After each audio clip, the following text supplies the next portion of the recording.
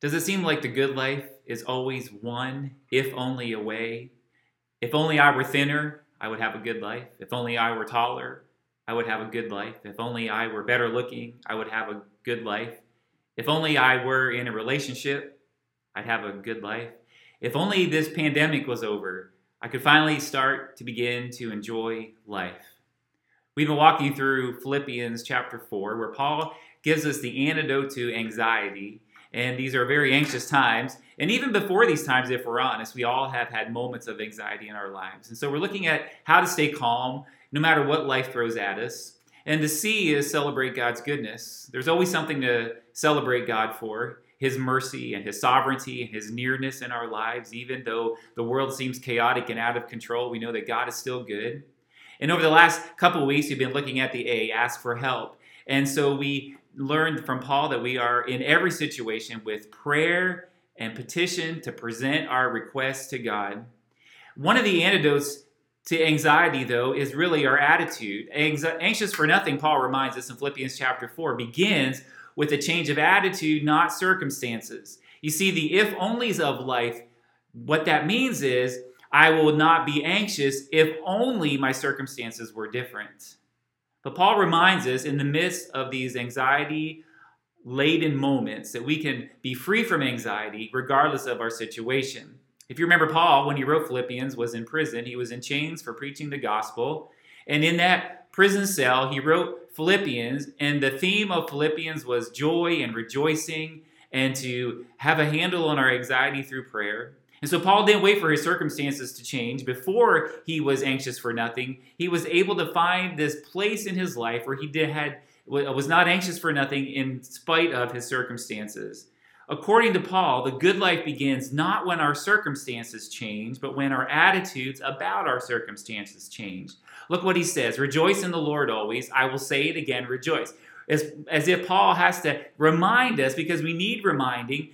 Yes, rejoice in the Lord, but I want to tell you how important it is. I want to remind you again that you need to rejoice. Let your gentleness be evident to all. Remember this contagious calm that we have that other people can see. The Lord is near. We know that He is here, a prayer hearing and prayer answering God. Do not be anxious about anything, but in every situation, by prayer and petition with thanksgiving, present your requests to God. And so in the middle of this directive for us to pray are two little words, with thanksgiving. Paul says in those anxious moments, yes, we are to pray because God is near. But in that mindset of prayer, we need to also remember with thanksgiving. So sprinkled throughout our prayers of petition and our prayers of supplication, our prayers of asking the Lord, we should also sprinkle through our prayers a sense of gratitude and a sense of thank you. Gratitude is this. It's mindful awareness of the benefits of life.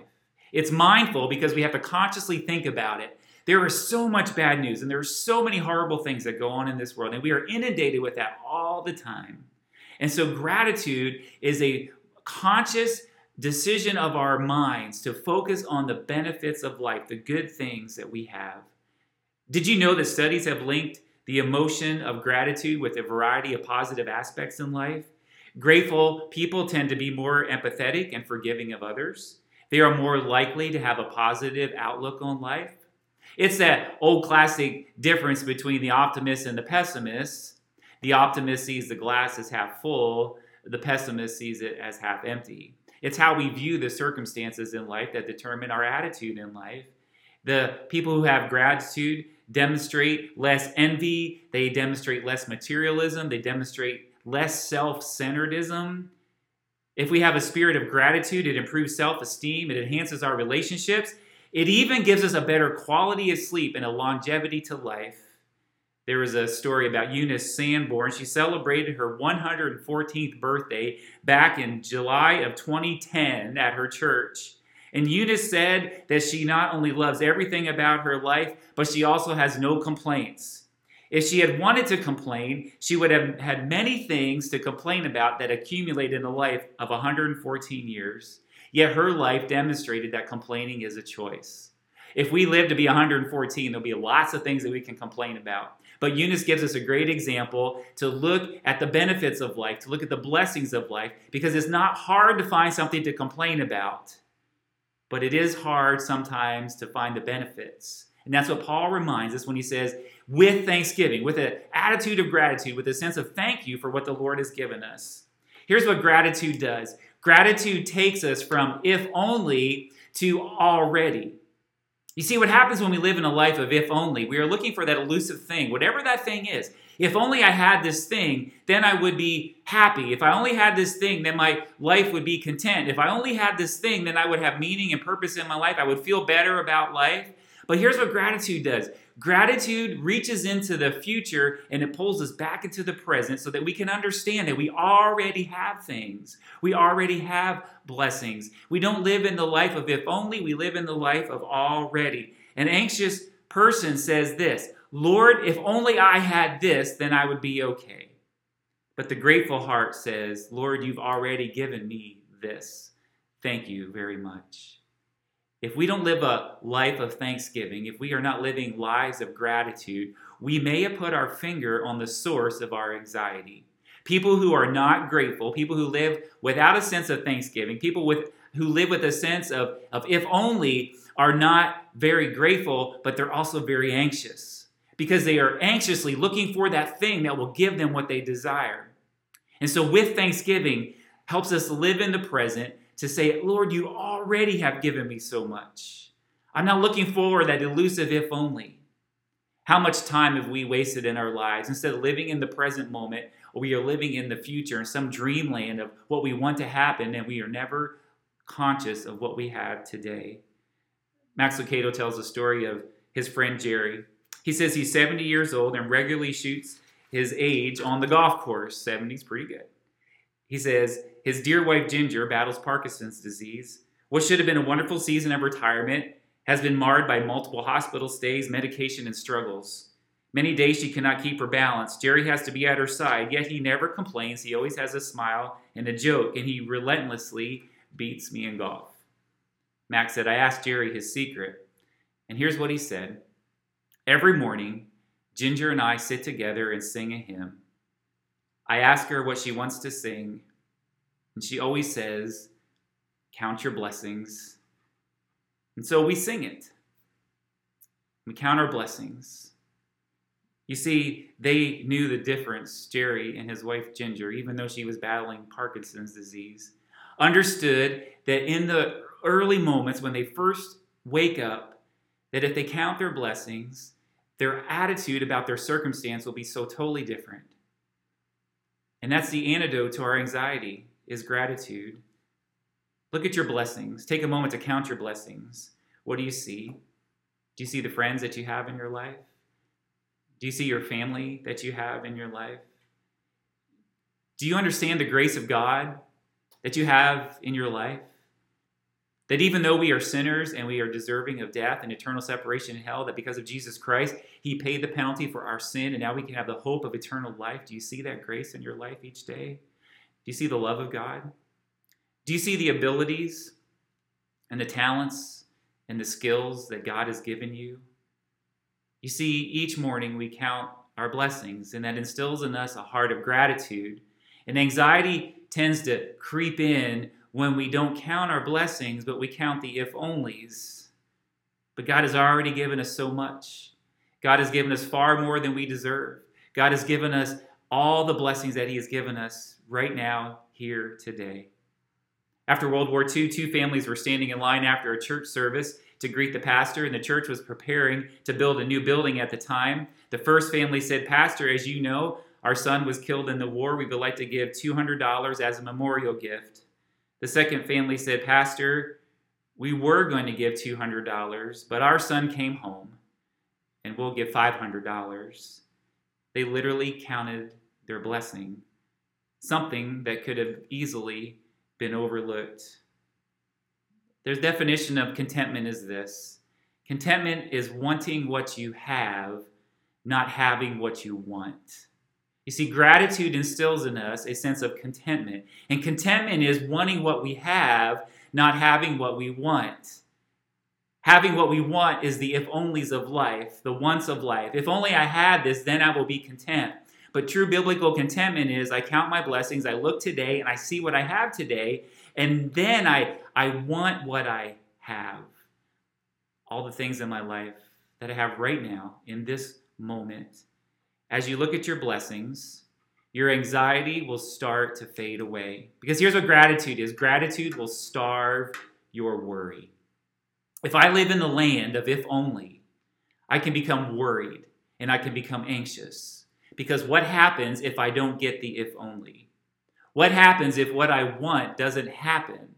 What happens if the elusive if only that I'm looking forward to satisfy my life, what happens if that doesn't come true and it creates fear and anxiety and worry? But here's what gratitude does. Gratitude will starve your worry. Here's what Paul writes in Philippians chapter 4. I'm not saying this because I am in need. I have learned to be content, whatever the circumstances. I know what it is to be in need, and I know what it is to have plenty. See what Paul did? Paul said learning the secret of contentment is not just when we're in need, but also when we have plenty.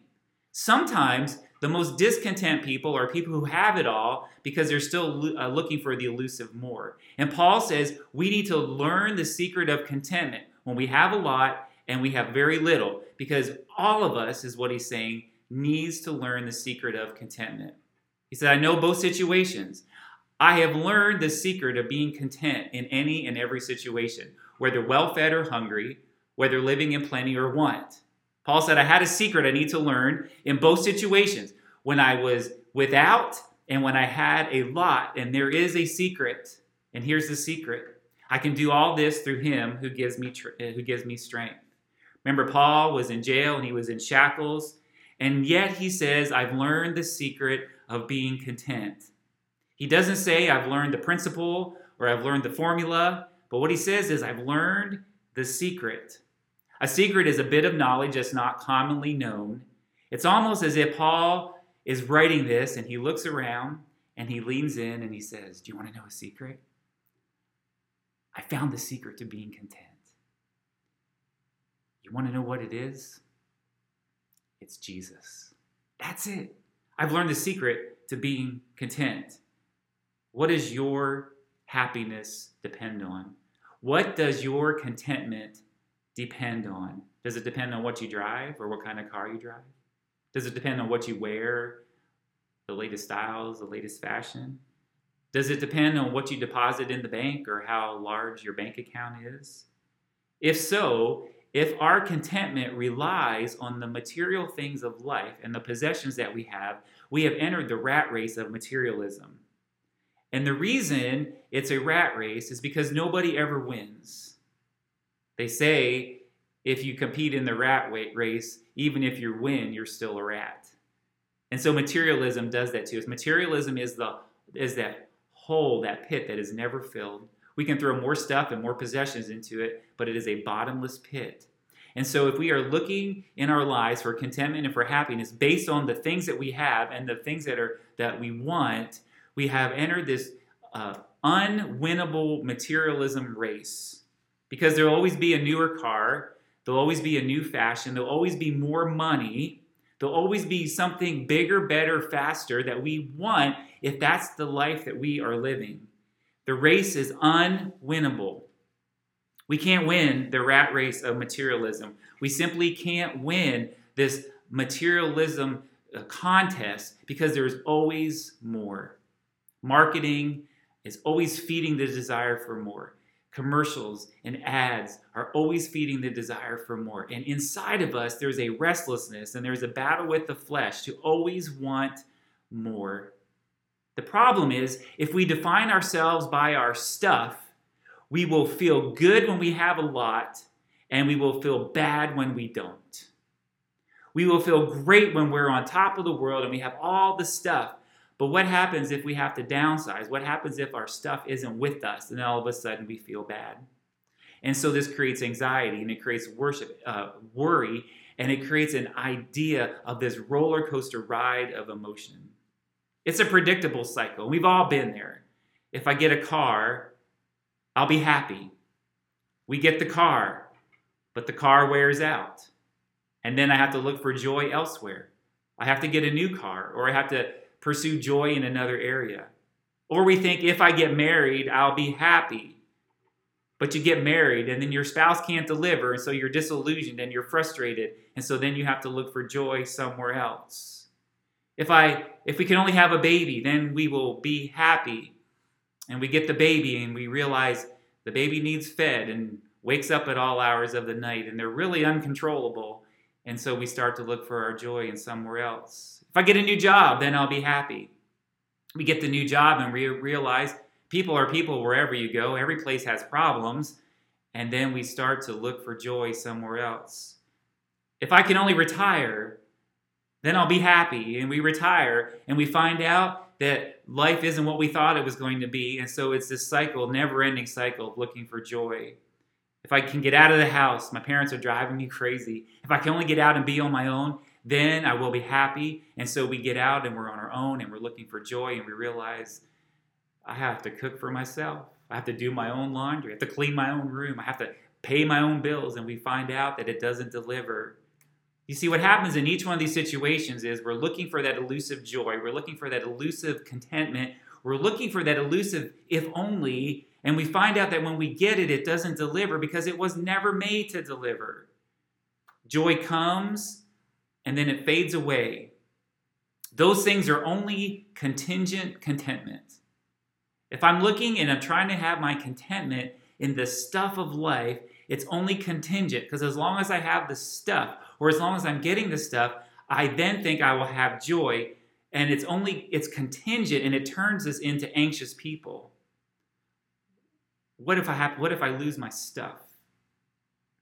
If my contentment is based on the things in my life and the material things in my life, it fails to deliver because all those things can be taken away. Paul had a better strategy, and that's what he reminds us in Philippians chapter 4. He learned to be content with what he had in any situation that he was in. He didn't say every situation was good. He just matter-of-factly said, I've had moments when I've been in need and when I've had plenty. I've had moments when I was in want, and all those situations of life. He's just describing them. He's not saying one's better or worse. He's just saying this is how it is. But I've learned the secret to being content. It was remarkable since he has so little. He had a jail cell instead of a house. He had chains on his wrists instead of a Rolex. So how could he be content? Well, Paul focused on something different. He had eternal life. He had the love of God.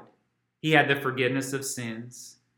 He had Jesus, and Jesus was enough. What he had found in Christ was greater than anything he had found in life. It's interesting, in the letter to Philippians, in 104 verses, he mentions Jesus 40 times. That's an average of about every 2.5 verses he mentions Jesus. In fact, in Philippians chapter 3, he says this, "What is more, I consider everything a loss because of the surpassing worth of knowing Christ Jesus my Lord, for whose sake I have lost all things. I consider them garbage that I may gain Christ." What is the all things that Paul lost? He certainly lost his past. He was a murderer. He was persecuting the church of Jesus. And he knew he was the chief among sinners. And he knew that that was covered by the blood. And he had lost that in the past. Paul understood his past sins and transgressions were lost. But Paul here is not only talking about the bad things, he's also talking about the good things. All things, he says, I consider them garbage. Good and bad. Doesn't matter what my successes were. It doesn't matter what my failures were. I consider them all garbage. Why? That I may gain Christ. Christ is the highest priority. Jesus, for Paul, was greater than anything that he could have gained in life. Because here's what happens. Christ-based contentment turns us into strong people. Paul's only aim was to know Jesus. And as a result, he was content. If our life is built on our stuff, remember, it's that cycle of contingent contentment. It comes and it goes. But nobody can take away our Jesus, and so nobody can take away our joy. Nobody can take away our Jesus, and so nobody can take away our contentment. And because of that, we are strong people. We don't have to be anxious. We don't have to worry because Jesus won't be taken away. The stuff of this life will be gone. The material things that we place our hope in will be gone, but Jesus won't be gone. And it's a steady and sure place to stand. You say, well, what about death? No, Jesus is greater than death. In fact, he rose from the dead to prove that he was greater than death. What about failure? No, Jesus is greater than our sin. What about betrayal? No, Jesus will never leave us. Well, what about sickness? No, God has promised, whether on this side of the grave or on the other side of the grave, we will be made whole again and freed from all of our sickness. What about this disappointment? Nope. God will work it out. He is the sovereign God that is moving to fulfill his plans and his purposes. And what we have in Jesus is greater than anything that we don't have in life. We have a God who loves us. We have the living presence of Christ in us. We have a joy that can never be taken away and a hope that can never be shaken. I'm sure over the last few weeks, over the last few months, we have just felt shaken at times, and we don't know that we have a firm place to stand at times. And if we're honest, isn't it true? It's because we are trying to place our hope and trying to place that firm place to stand in the things of this world. We just want to hear that the pandemic is over. We want to hear that they found a miracle cure, and we're placing our hope in that. And when it doesn't happen, or we don't hear what we want to hear, we hear the death toll rising, we become discouraged because we are placing our hope in, if only this would stop, and if only it would slow down, then I could feel joy and I could feel some contentment. And Jesus is saying, all those things of life are fleeting. That's just contingent contentment. But you build your life on me, and I will never let you down. I will never disappoint you. I will never leave you. Where are you building your contentment? Where are you building your hope? Remember, Paul looks around and he says, I have a secret. Do you know why it's a secret? A secret isn't something that isn't known, but a secret is something that not everybody knows. Maybe growing up in elementary school, you had a best friend and you would share secrets. Nobody else would know, but the two of you would know. You see, a secret isn't that it's not known to anyone. It's a secret because it's not known to everyone. Once everyone knows, it's not a secret. So why did Paul say, I want to tell you a secret? It's because not everybody knows this. But as followers of Jesus, as students of his word, as we are in God's word, we know it. So it's no longer a secret to us. Sometimes it's a secret because we just simply forget, and so we need reminded again, and then it's no longer a secret. You see, not everyone knows this, but as believers in Jesus, now we know. We are in on the secret. And what is the secret? Philippians 4:13. Remember, Paul said this, I can do all this through him who gives me strength. This is often one of the most misused and misquoted verses in the Bible. Paul, in the context of Philippians 4, remember, he said, I know what it's like to have plenty, and I know what it's like to have want. I know what it's like to have needs, and I know what it's like to be well fed. And then he says, I know the secret, and here's the secret. I can do all this. All of what? I can find contentment. He is specifically talking about contentment. He is not saying that I can do everything I want through Jesus. There's a lot of things I want to do, and it doesn't mean just because I have Jesus, I can do them. I would love to fly. It would take a lot less time to get where you wanted to go. But Paul, in Philippians 4:13, I can't apply that verse to my life and say, well, I can do this through Jesus who gives me strength. He's not giving a blanket statement for everything in life. Paul's not saying, well, if you just believe Philippians 4:13, you'll be able to pass your chemistry test even though you didn't go to class, you didn't open the book, and you didn't study. I can do all things through Christ who gives me strength, and I can pass this test. No, you can't. You can't make someone love you. I can do this through Christ who gives me strength. You can't make your lunch appear out of thin air. Paul is not saying that just because we have Jesus, we can do anything we want in life, that we can do everything in life. But what he is saying specifically is that we can have contentment in life. That's the secret. I can do all of this through him who gives me strength. Is this hard to be content? Absolutely. We live in a world that feeds on discontentment. We live in a world that feeds on complaining. We live in a world that is never happy with anything.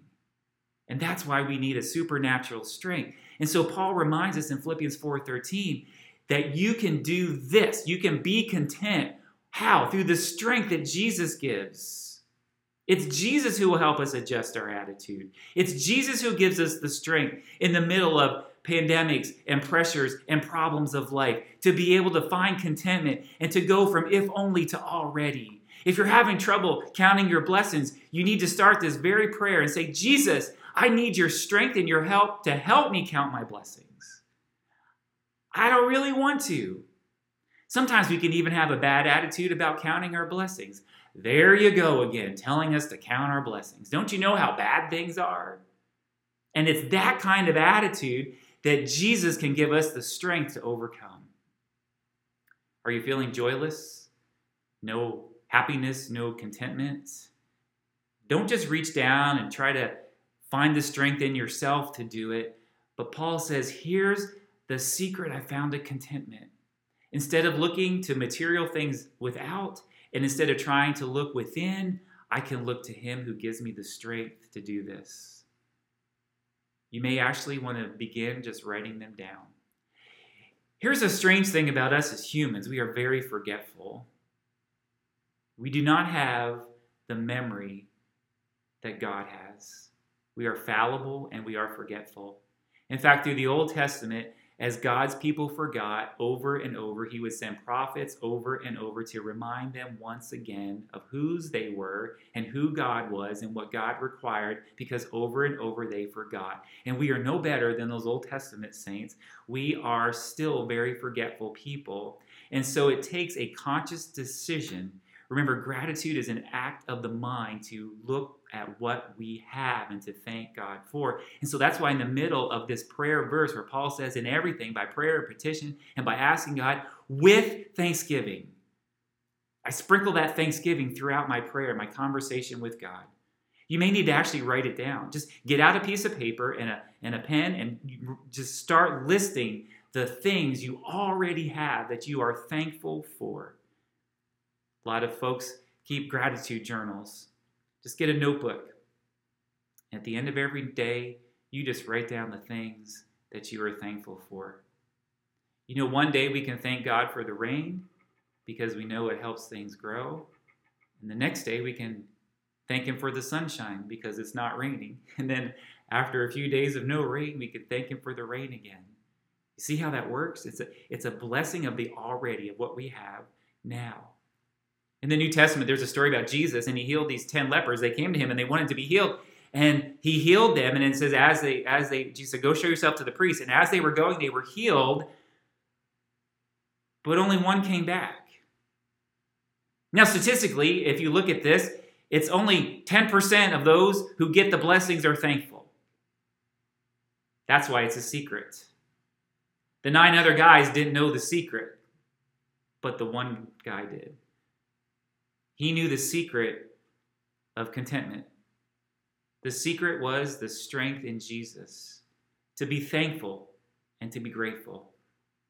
We should far more during the day say thank you than please. May I have this, please? I want this, please. What if our thank yous outnumbered our asks 10-1 like the lepers? Would your attitude change? Absolutely. What if our alreadys as we look at our blessings and we count our blessings, no matter what the circumstances, what if our alreadys outnumbered our what ifs 10-1, like the lepers? I have 10 alreadys to every one what if or if only. Would your attitude change? Absolutely. So you may just want to physically start writing these down every day. During this time of pandemic, I know it's hard to find things to be grateful for. And why is it hard? Because we're not looking with eyes of gratitude. And once you start, the alreadys will start to flow. Right now, if you take your finger and put them on the side of your neck and feel your pulse, that's an already. Lord, thank you for this day, that I am already up and I'm already alive. I'm already listening. I'm already looking out at your creation. I have breath in these lungs and my heart is still beating. It's another day to know you and to serve you and to love you. What happens with gratitude is it replaces your if-onlys with already. See, really, gratitude is the antidote to anxious thoughts. Paul gives us a lot of practical things in Philippians chapter 4. And one of the practical things he gave us, we looked at last week, was prayer. Prayer, petition, present your requests. In addition to prayer, we also need gratitude of thanks to God and for the alreadys in life. We can leave our concerns with him. And Paul says, I don't just want you to leave your concerns with Jesus, but I want you to do it with thanksgiving, with gratitude, with an attitude that, Lord, you have already blessed me. You've already given me so much. And what happens is, if we have this attitude of gratitude, we will begin to see our circumstances, all of our circumstances, with a new attitude.